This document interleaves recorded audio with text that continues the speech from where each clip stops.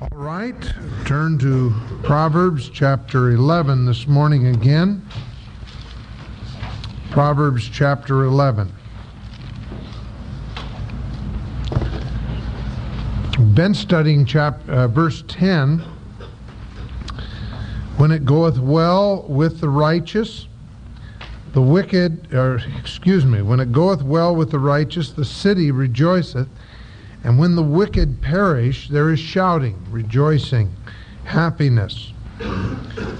Now verse 11, by the blessing of the upright, the city is exalted, but it is overthrown by the mouth of the wicked. Now, one of the most significant words of interest to every Israelite and should be of interest to every believer in the Old Testament is the word blessing. Everybody's interested in the blessing of God.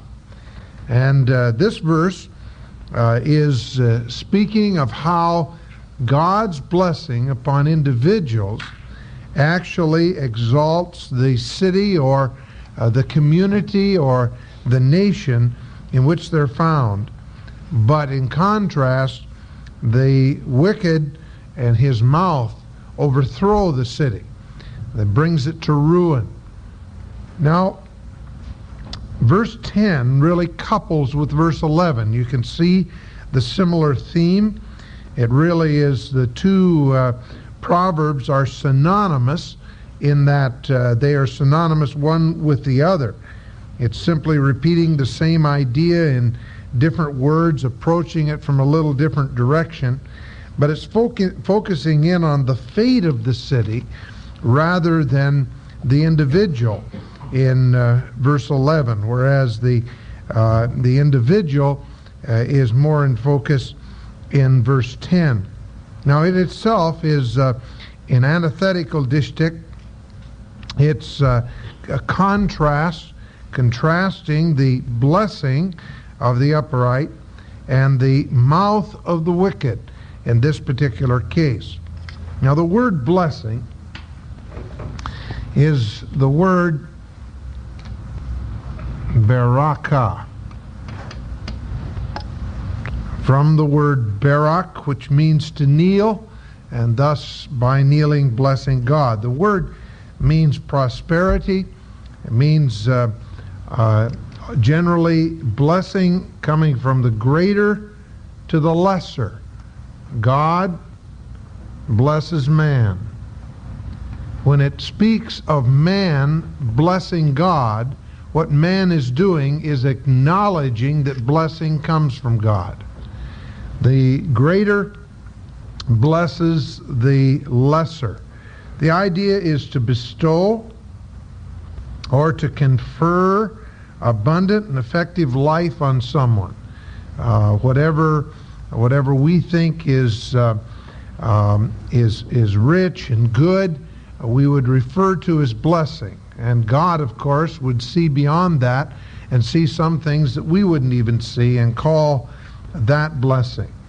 63 times in the Old Testament it's translated blessing.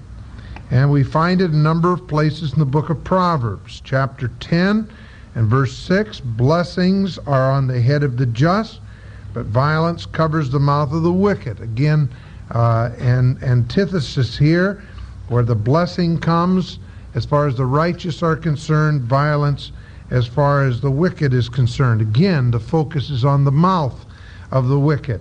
Verse 7, the memory of the just is blessed, but the name of the wicked shall rot. Verse 22 of chapter 10, it says, the blessing of the Lord, it maketh rich, and he addeth no sorrow with it. Verse 25 of chapter 11 says this, the liberal soul, that's barakah, it's the soul of blessing, literally.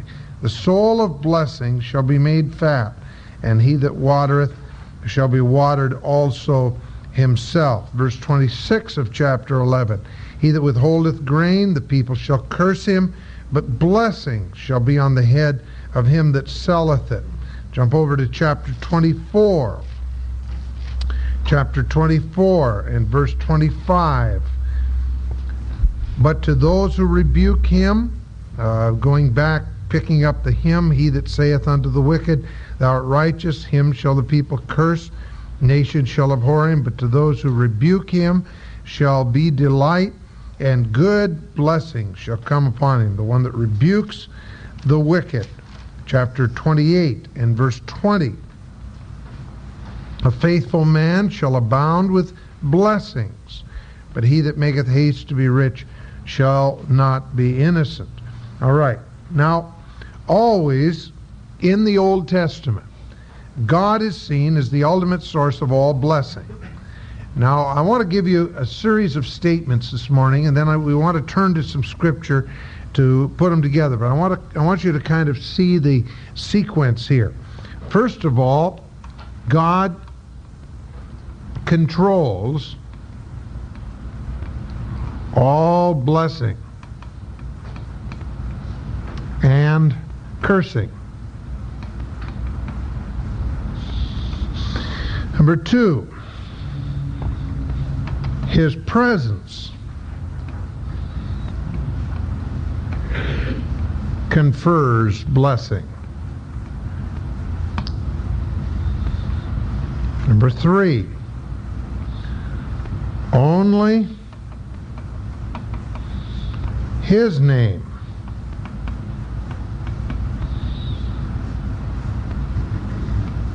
can bring blessing. Number four, those who are wicked cannot bless.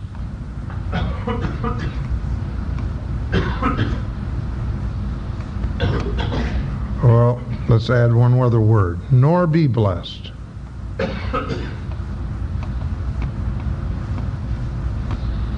Number five, those who are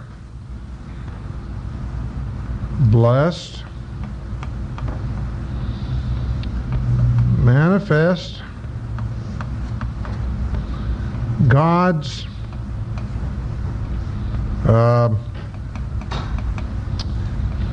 he said, which is kindness, and emet, which is faithfulness.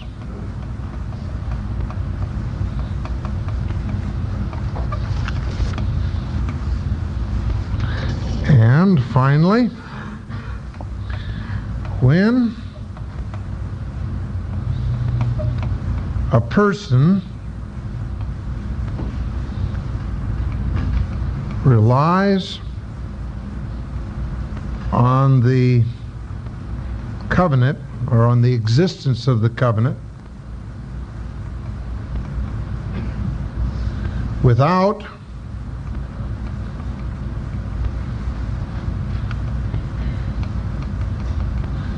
manifesting the nature of God, is to bless oneself and court disaster.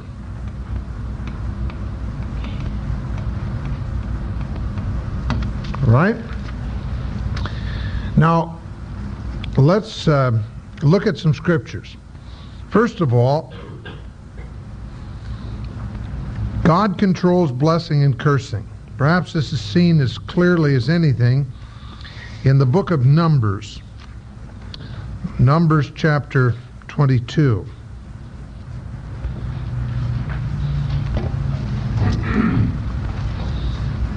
Now,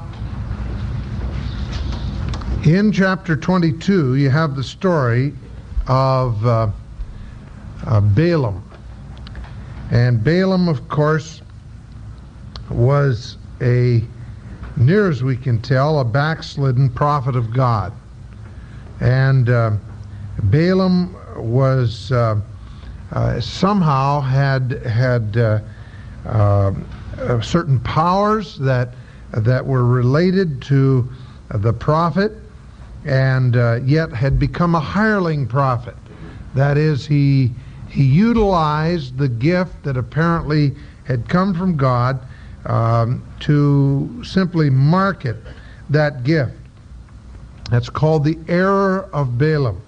The error of Balaam is mentioned in Jude chapter 11, and all he could see was a natural morality. He figured that a holy God had to curse the people of Israel because they weren't walking in fellowship with him, and yet he was totally ignorant of the concept of sacrifice and atonement which God had provided for the nation. They were not a perfect people, but they did have a system of sacrifices that would bring them ultimately the blessing of God. They did have the provision of God as with the substitute in mind. And then there's also in Revelation 2 mentioned the doctrine of Balaam. The doctrine of Balaam is in some ways more dangerous than the error of Balaam. The error of Balaam simply being Balaam's attitude toward what God should do, and he was wrong. The doctrine of Balaam is the idea that if you can't curse the people, then what you do is you allow your women to seduce the men of the nation and lead the nation into deeper sin and into idolatry, corrupt the people, and thus bring the curse of God upon them because of that vile sin. And so Balaam's a good picture of one who approaches something from a natural reasoning. But now the story is such that Balak, the son of Zippor, saw how the nation of Israel had been successful in overcoming the Amorites, and he decided that he had to do something to short-circuit them. And so he hired Balaam.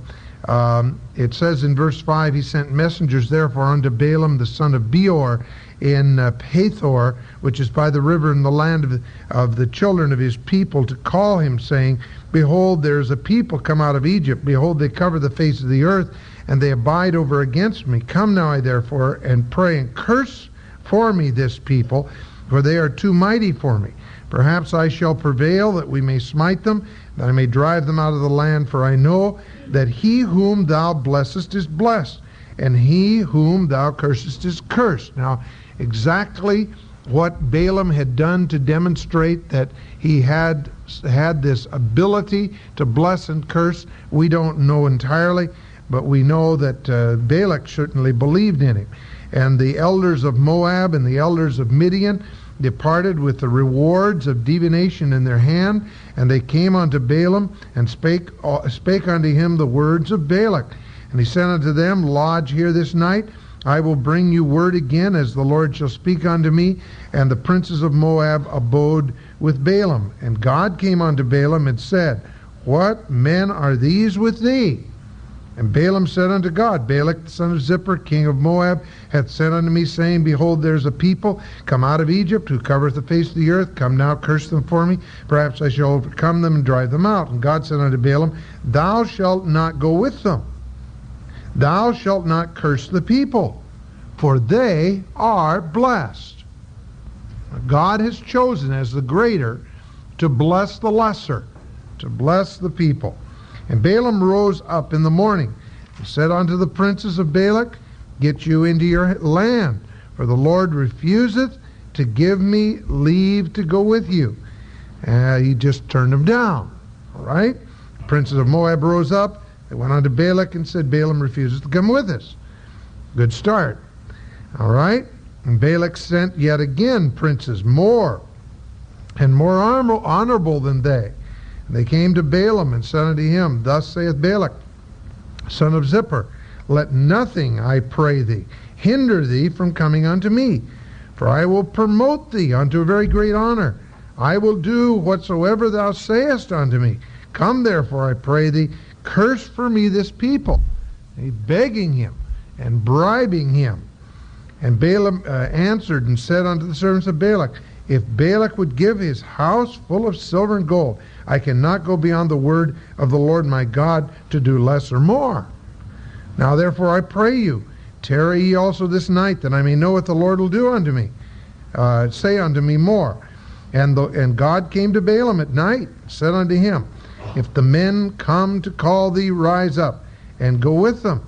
But yet the word which I shall say unto thee, that shalt thou do. Balaam rose up in the morning, saddled his ass, went with the princes of Moab. And God's anger was kindled because he went. And the angel of the Lord stood in the way for an adversary against him. Now he was riding upon his ass, and his 2 servants were with him. The ass saw the angel of the Lord standing in the way, and his sword drawn in his hand. The ass turned aside out of the way and went into the field. Balaam smote the ass to turn her in the way. But the angel of the Lord stood in the path of the vineyards, a wall be on this side and a wall on that side. And when the ass saw the angel of the Lord, she thrust herself into the wall and crushed Balaam's foot against the wall. And he smote her again. He just bumped against the wall. He wasn't about to go forward. The donkey had more sense than the prophet. And the angel of the Lord went further and stood in a narrow place where there was no way to turn, either the right hand or the left. When the ass saw the angel of the Lord, she fell down under Balaam. And Balaam's anger was kindled. He smote the ass with a staff. And the Lord opened the mouth of the ass, and she said unto Balaam, that must have been a surprise, what have I done unto thee that thou hast smitten me these 3 times? Remember that story on TV, Mr. Ed? Well, you know, I don't think the owner, Mr. Ed, was much more surprised than Balaam was here. And Balaam said unto the ass, because thou hast mocked me, I would there were a sword in my hand, for now would I kill thee. Now this crazy prophet carrying on a conversation with that donkey, you know. You think the donkey's crazy, you ought to see Balaam. And the ass said unto Balaam, am not I thine ass, upon which thou hast ridden ever since I was thine unto this day? Was I ever accustomed to do so unto thee? And he said, nay.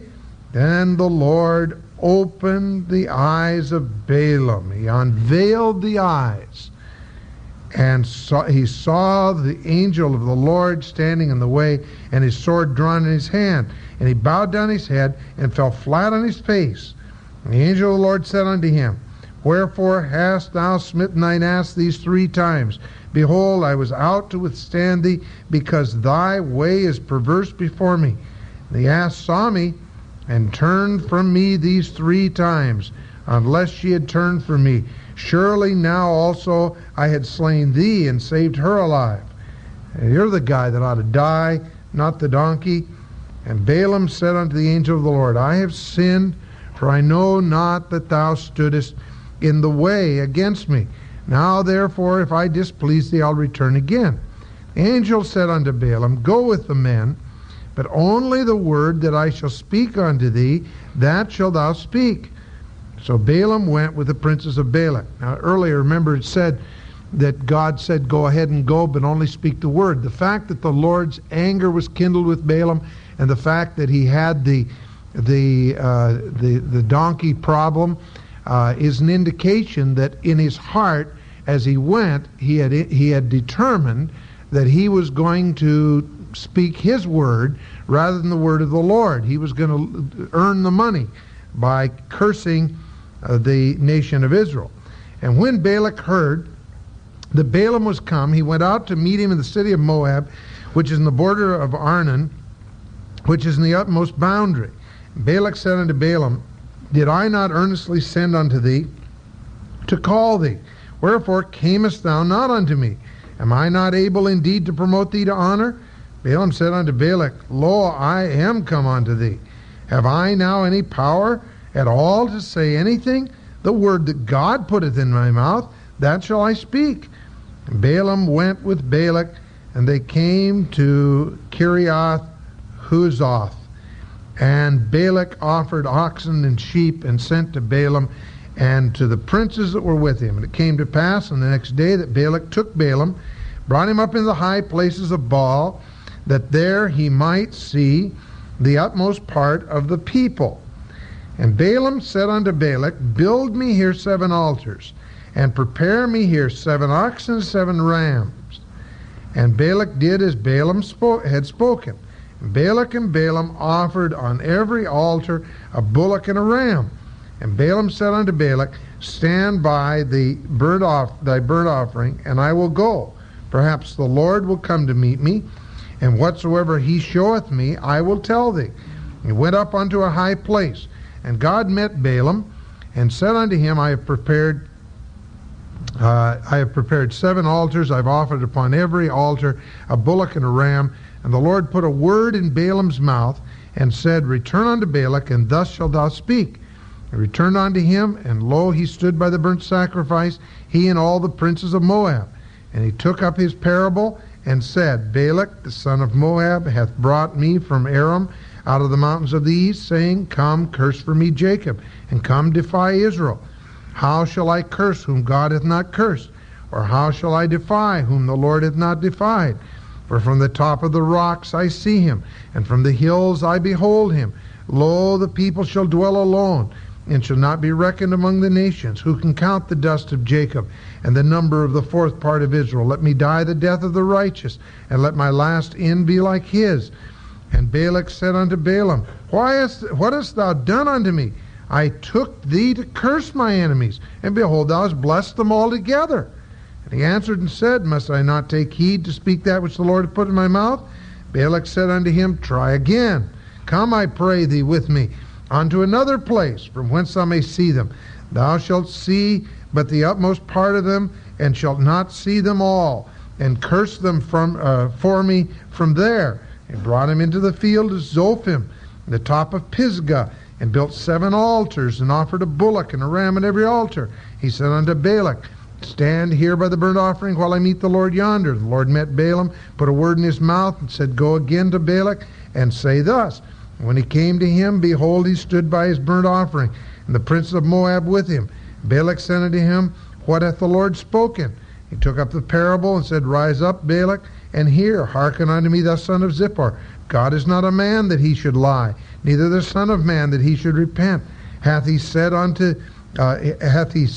shall he not do it? Or hath he spoken, and shall he not make it good? Behold, I have received commandment to bless, and he hath blessed, and I cannot reverse it. He hath not beheld iniquity in Jacob, neither has he seen perverseness in Israel.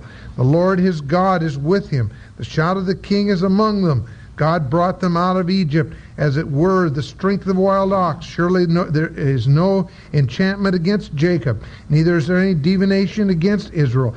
According to this time it shall be said of Jacob and of Israel, What hath God wrought? Behold, the people shall rise up as a great lion, and lift himself as a great lion. And he shall not lie down until he eat of the prey and drink the blood of the slain. And Balak said unto Balaam, Neither curse them at all, nor bless them at all. And he cut this out entirely. But Balaam answered and said unto Balak, Told I not thee, saying, All that the Lord speaketh, that I must do. Now, that you see, the picture is so very clear. Time after time, as Balaam stood up, wanting to curse the people, wanting to earn the rewards that Balak had offered, he couldn't do it. He was an unwilling heart. He was a heart that rebelled against God. The tragedy is that he said in one of the prophecies, Let me die the death of a righteous. He wanted to die like a righteous man, but he didn't. Actually, Balaam died in the camp of the enemy. He still was on Balak's side to the very end. But he could not curse the people. Why? Because God controls all blessing and cursing. Now, incidentally, I think that's a good lesson to us in terms of things like voodoo dolls and black magic and things of this nature. Keep in mind that God is still in control. God does not lose control. Greater is he is in you than he that is in the world. And there is there is a recognition that God is the one who has the power to control cursing. And so therefore, if someone curses you or places some kind of a curse upon you as though they had some power, they can do nothing apart from God's permission. And by the same token, there may be individuals that claim that they can bless you, but God is the one that gives blessing. And I think we have to be very, very careful to recognize God will bless who He chooses to bless. He will bless in accordance with that which He has promised. There are certain things that one does in recognition of God's power that brings the blessing of God upon your life. And the blessing of the Lord maketh rich, and addeth no sorrow with it. But I cannot bless you. Another man cannot bless you. If one invokes a blessing upon you, all he can do is to urge God to bring blessing. But God is the one that controls all blessing and all cursing. Second thing we want to see is that His presence confers blessing. 2 Samuel 6 has a story that we want to look at. 2 Samuel 6. 2 Samuel 6, you have David, of course, starting out by doing God's work in man's way, and it didn't work. He tried to move the ark with carnal methods like the Philistines had, and it didn't work. But it says in verse 11 that the ark of the Lord continued in the house of Obed-Edom the Gittite 3 months, and the Lord blessed Obed-Edom and all of his household. Now here you have a situation where when the Ark of the Covenant was among the Philistines, it brought them a curse. The Ark of the Covenant was a box made of shittim wood, overlaid with gold, that was put into the Holy of Holies. And the cherubim were upon the top of that ark. Inside were a number of objects which spoke of man's failure. The broken tables of the law, the Aaron's rod that budded, the manna which God provided for their food, all of which points really to the failure of man to do anything apart from God. And but over the cherubim, the Shekinah glory of God dwelt. In the time of Eli, the Shekinah glory of God departed from Israel. The Lord was so greatly grieved by Israel's sins that the presence of the Lord did not any longer dwell.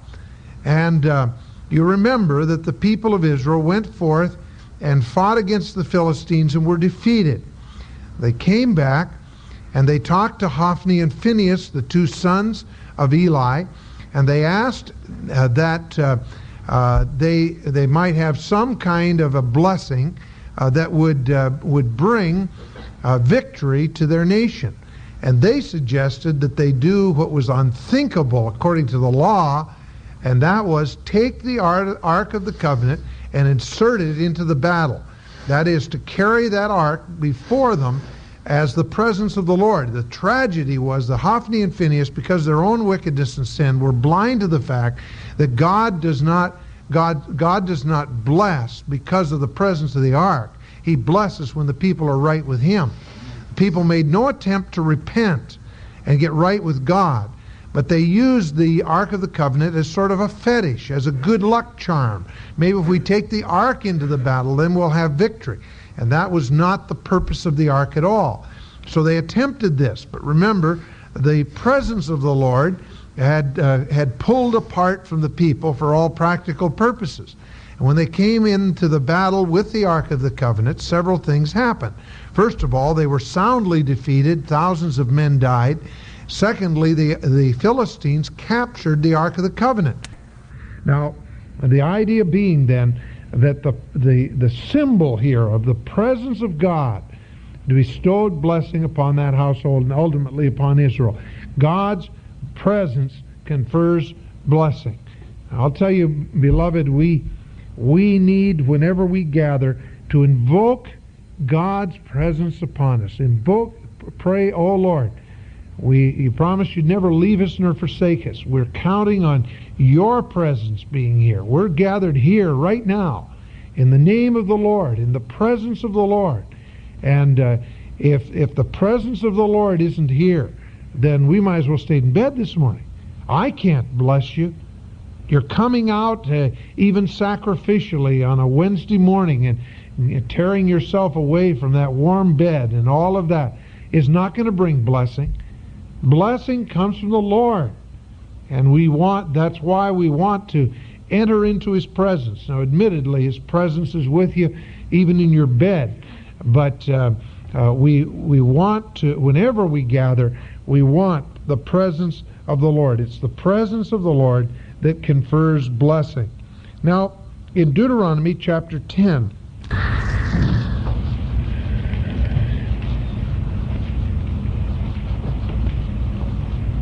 and verse 8, it says, "At that time the Lord set apart the tribe of Levi." Now notice the purpose of the nation of Levi. The tribe of Levi. It's very important because they were the priests, and so are we today, all right? We are priests. They were to bear the Ark of the Covenant of the Lord. They were to stand before the Lord to minister unto Him, and they were to bless in His name. Blessing comes in the name of the Lord, and it's only in His name that it can be blessed. The name of God always refers to His character, always refers to who He is in reality, His essence, His attributes. That is what's referred to when we start talking about the name of the Lord. And the idea of blessing is blessing in His name. And the priest had that privilege. The privilege, if you please, of invoking blessing upon the people. God is the one that gives the blessing. They invoke the blessing, and they do it in His name. The fourth thing that we mentioned is those who are wicked cannot bless or be blessed. Malachi chapter 2 and verse 2. Book of Malachi. Find Matthew and go west. Malachi 2 and verse 2.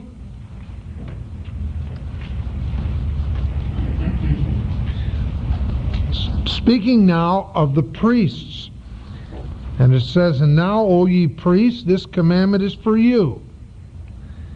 If ye will not hear, if you will not lay it to heart, to give glory unto my name, saith the Lord of hosts, I will even send a curse upon you, and I will curse your blessings.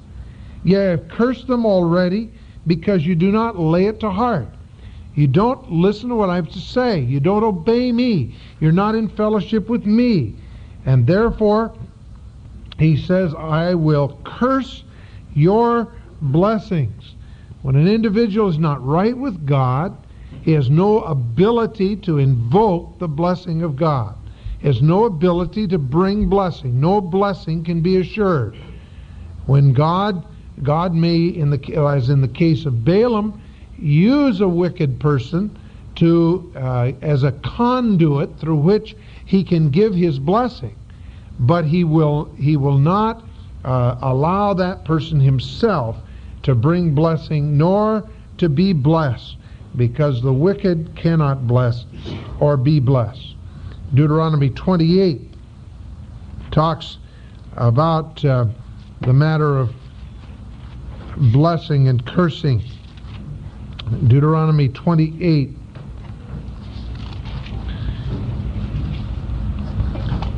Very, very, very, very clear progression here. Just listen to it for a minute. "Shall come to pass, if thou shalt hearken diligently unto the voice of the Lord thy God, to observe and to do his commandments, which I command thee this day, that the Lord thy God will set thee on high above the nations of the earth. All these blessings shall come on thee and overtake thee, if thou shalt hearken unto the voice of the Lord thy God. All right? The nation of Israel is a covenant people. God says there are certain things that are going to bring blessing. Now listen to what he promises. Blessed shalt thou be in the city. Blessed shalt thou be in the field. Blessed shalt thou be, shalt be the fruit of thy body. Now keep in mind, blessing means prosperity. Prosperity that comes from a hand of a higher power. So he tells them, blessed shall be the fruit of thy body, fruit of thy ground, fruit of thy cattle, increase of thy cows, flocks of thy sheep. Blessed shall be thy basket and thy kneading trough. Blessed shalt thou be when thou comest in. Blessed shalt thou be when thou goest out. The Lord shall cause thine enemies who rise up against thee to be smitten before thy face. They shall come out against thee one way, and shall flee before thee 7 ways. The Lord shall command the blessing upon thee in thy storehouses, and in all that thou settest thy hand unto. And he shall bless thee in the land which the Lord thy God giveth thee. The Lord shall establish thee an holy people unto himself, as he hath sworn unto thee, if thou shalt keep the commandments of the Lord thy God, and walk in his ways. And all the people of the earth shall see that thou art called by the name of the Lord, and they shall be afraid of thee. And the Lord shall make thee plenteous in goods, and the fruit of thy body, and the fruit of thy cattle, and the fruit of thy ground, and the land wherein the Lord swore unto thy fathers to give thee. The Lord shall open unto thee his good treasure. The heavens shall give the rain unto thy land in its season, to bless all the work of thine hand. And thou shalt lend unto many nations, and thou shalt not borrow. And the Lord shall make thee the head and not the tail. And thou shalt be above only. And thou shalt not be beneath. If thou hearken unto the commandments of the Lord thy God, which I command thee this day to observe and to do them, and thou shalt not go aside from any of the words which I command thee this day, to the right hand or to the left, to go after other gods to serve them. All right, now that's pretty clear, isn't it? If a person is seeking prosperity, if a person is seeking blessing, I don't think you can find many areas where he would like to seek it apart from what's been stated. God says it's a simple formula.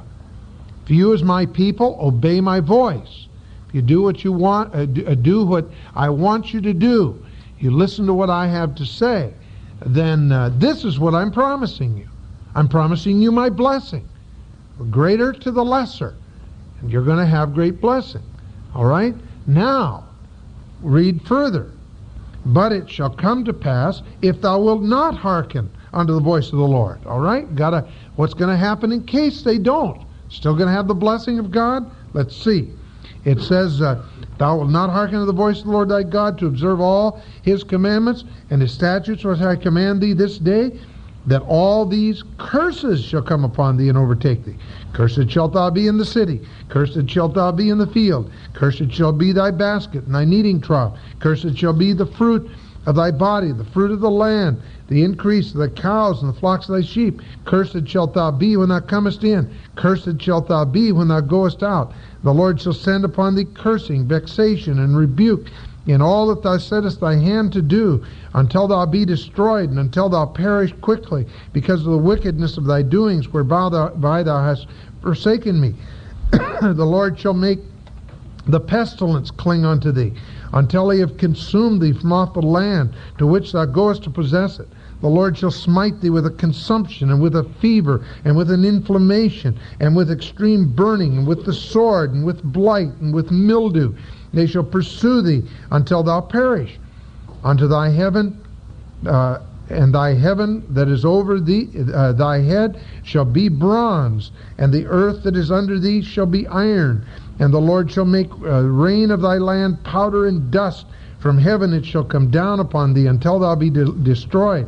The Lord will cause thee to be smitten before thine enemies. Thou shalt go one way against them, and flee 7 ways before them, and shalt be removed into all the kingdoms of the earth. And thy carcass shall be food unto the fowls of the air, unto the beasts of the earth, and no man shall drive them away. The Lord will smite thee with the boil of Egypt, and with the tumors, and with the scab, and with the itch. therefore thou canst not be healed. I mean, this is a mess, isn't it? The Lord shall smite thee with madness and blindness and the astonishment of heart. And thou shalt grope at noonday, as the blind gropeth in darkness, and thou shalt not prosper in thy ways. Thou shalt be only oppressed and spoiled evermore, and no man shall save thee. Thou shalt betroth a wife, and another man shall lie with her. Thou shalt build a house, and thou shalt not dwell therein. Thou shalt plant a vineyard, and shalt not gather the grapes thereof. Thine ox shall be slain before thine eyes, and thou shalt not eat thereof. Thine ass shall be violently taken away from before thy face, and shall not be restored unto thee. Thy sheep shall be given unto thine enemies, and thou shalt have none to rescue them. Thy sons and thy daughters shall be given unto another people. Thine eyes shall look and fail with longing for them all the day long. There shall be no might in thy hand. The fruit of thy land and all thy labors shall a nation, whom thou knowest not, eat up. And thou shalt be only oppressed and crushed always, so that thou shalt be mad for the sight of thine eyes, which thou shalt see. The Lord shall smite thee in the knees and in the legs with sore boil that cannot be healed from the sole of thy foot to the top of thy head. Boy, that would be a lot of fun, wouldn't it? The Lord shall bring thee, and the king whom thou shalt set over thee, unto the nation whom neither thou nor thy fathers have known, and thou shalt serve other gods, wood and stone, and thou shalt become an astonishment, a proverb, and a byword among all the nations which the Lord shall lead thee. Thou shalt carry much seed out to the field, and shalt gather little in, for the locust shall consume it. Thou shalt plant vineyards and dress them, but shalt neither drink of the wine nor gather the grapes, for the worms shall eat them. Thou shalt have olive trees throughout all thy borders, but thou shalt not anoint thyself with oil, for thine olive shall cast its fruit. Thou shalt begat sons and daughters, but thou shalt not enjoy them, for they shall go into captivity. All thy trees and fruit of thy land shall the locust consume. The sojourner who is within thee shall get up above thee very high, and thou shalt come down very low. He shall lend to thee, thou shalt not lend to him, and he shall be the head, and thou shalt be the tail. Moreover, all these curses shall come upon thee, and shall pursue thee, and overtake thee, till thou be destroyed, because thou hearkest not to the voice of the Lord thy God, to keep his commandments and his statutes, which he commanded thee. And they shall be upon thee for a sign and a wonder, and upon thy seed forever, because thou servest not the Lord thy God with joyfulness, with gladness of heart, for the abundance of all things. Therefore shalt thou serve thine enemies, whom the Lord shall send against thee, in hunger and in thirst and in nakedness and the lack of all things. He shall put a yoke of iron upon thy neck until he has destroyed thee. And then it goes on and talks about how the nations will invade, and then how the people will be dispersed, and the ultimate outcome of it all. Now, all of that just shows God says, here are my commands. Here's the pattern I've set up. And if you don't follow that, my blessing will be lifted. The curse will be upon you. The curse, of course, are the natural consequences because of sin. God makes that very clear. You cannot sin and get away with it. That's all there is to it. You decide to go your own way, there are consequences. I deal all the time with people facing the consequences of sin. Now you get to the place where you wonder what in the world you're doing. All that's happening to these people is exactly what God said would happen. That's all. And they come to you wanting out. And you tell them get right with God, and that's not what they want. They don't want to get right with God. They want to go their own way and do their own thing and still have the blessing of God. Guess what? I got no answers. Absolutely none. It can't happen. That's all. All you can do is give them a Band-Aid and a temporary salve for the moment. But you cannot bring the blessing of God upon their life. Because the blessing of God comes as they walk in conformity to the plan that God has for them. It's as clear as can be. And it seems so strange that people can't see the simplicity of it all. You know, I very seldom have a person come into my office saying, Paul, I'm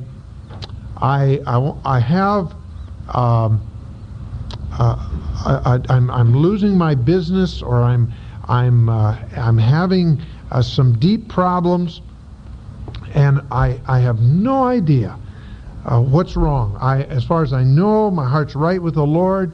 I've been faithful in service. I've been reading His Word daily. I've been spending time in prayer. I have my family life straightened around. As far as I know, I'm obeying the Lord, and yet this has come, and I don't understand it. Now, it's not as though things like that don't happen to people. They do, but you see, the person who's walking with the Lord and reading the Word, he knows the solution. He knows God's faithfulness in spite of all that he loses. He doesn't have to go running to somebody to have him lick his wounds. Now, he may need fellowship, and he may need help, but he's not the common person who comes. No, the person who comes is the guy who says, you see, a number of years ago, I got married, and I knew that I was advised by everyone that I shouldn't marry an unbeliever, and my parents advised against my getting married at that time and to that person, and I didn't listen to them, and now I'm married, and my wife is unfaithful to me, and I don't know what to do. And you say to the person, well, do you realize that you disobeyed God? Do you realize that what you did was a violation of biblical principle on several points? A lot of times they'll say, well, you know, can't cry over spilt milk, but I want to know how to solve the problem now. Well, the answer is, at this point, surrender yourself to God and get moving along in your Christian life, begin to grow. When a man's ways please the Lord, he makes even his enemies be at peace. That's not what I want. I want now to, get out of this marriage. I want to get a fresh start. Well, two wrongs don't make a right. You can't get a fresh start. You're dealing right now with the consequence of that thing, but there are more consequences if you take other action. You've got to do it God's way. God says do this. God says love your wife as you love yourself, sacrificially, no matter what she does. Oh, I can't do that. See? They argue with you. You wonder, why in the world are you wasting your time? Because all they're asking for is more cursing. That's all. You go a certain direction, there are certain consequences that are built in. You go another direction, there are certain blessings that are built in. Everybody wants to sow their wild oats and then pray for crop failure. And you see, crop failure doesn't happen. They reap what they sow. And it happens all the time. So those that are wicked, and wicked again, ra means wrong. When you make a wrong move, a wrong step, when you do the wrong thing, particularly when you do it deliberately against what you know to be right, then you cannot bless, nor can you be blessed. Now those who are blessed manifest God's, he said, his kindness, and his faithfulness. Look, if you will, Deuteronomy 15. Deuteronomy 15.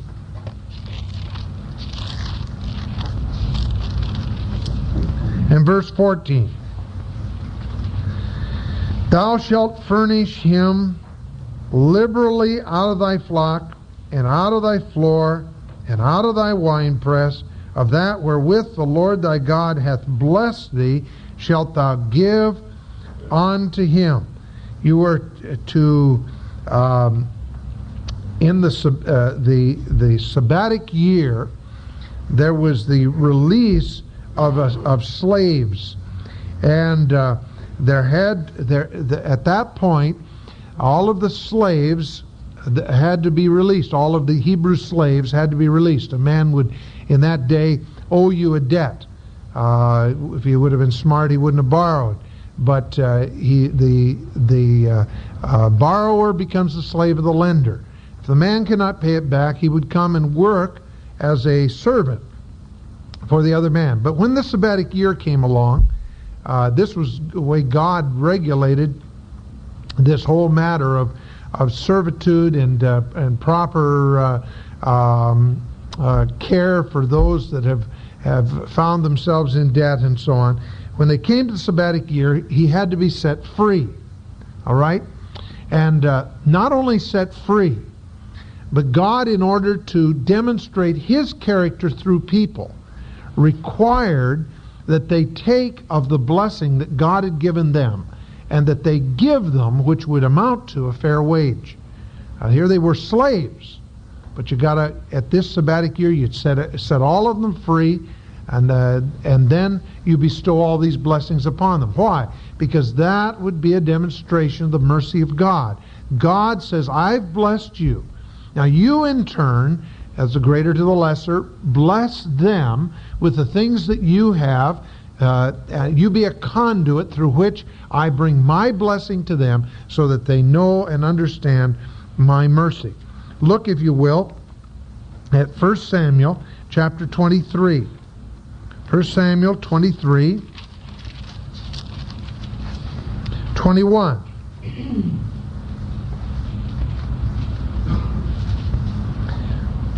Saul said, Blessed be ye of the Lord, for ye have compassion on me. Now Saul was not by any means walking with the Lord here, but it's clear that he understood this principle, all right? He understood that the blessing of God should come upon David because David demonstrated compassion, which was a characteristic of God. And therefore blessing and compassion were tied together. In 1 Kings chapter 10, 1 Kings chapter 10 and verse 9. Blessed be the Lord thy God, who delighted in thee to set thee on the throne of Israel, because the Lord loved Israel forever, therefore made he thee king to execute righteousness and judgment. God demonstrating his own character in giving the people Solomon, because Solomon was one who demonstrated the faithfulness of the Lord. He was a gift of love to the people. God gave his blessing.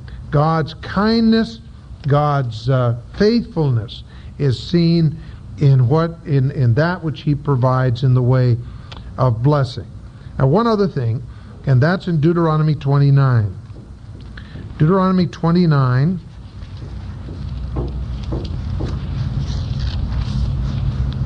and verse 18.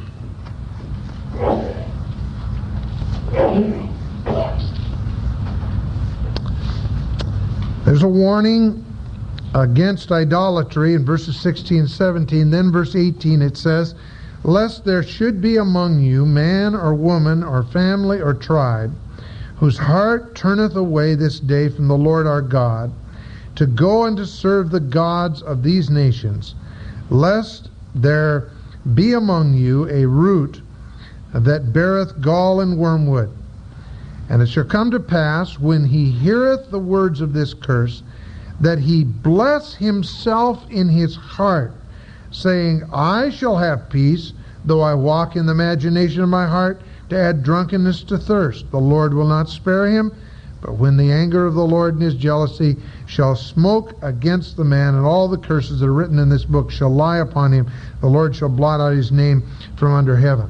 Now the principle here is that when a person relies on the covenant, and when a person says, oh well, I'm a Christian, today that's what we would say, covenant that God has given to us, all right?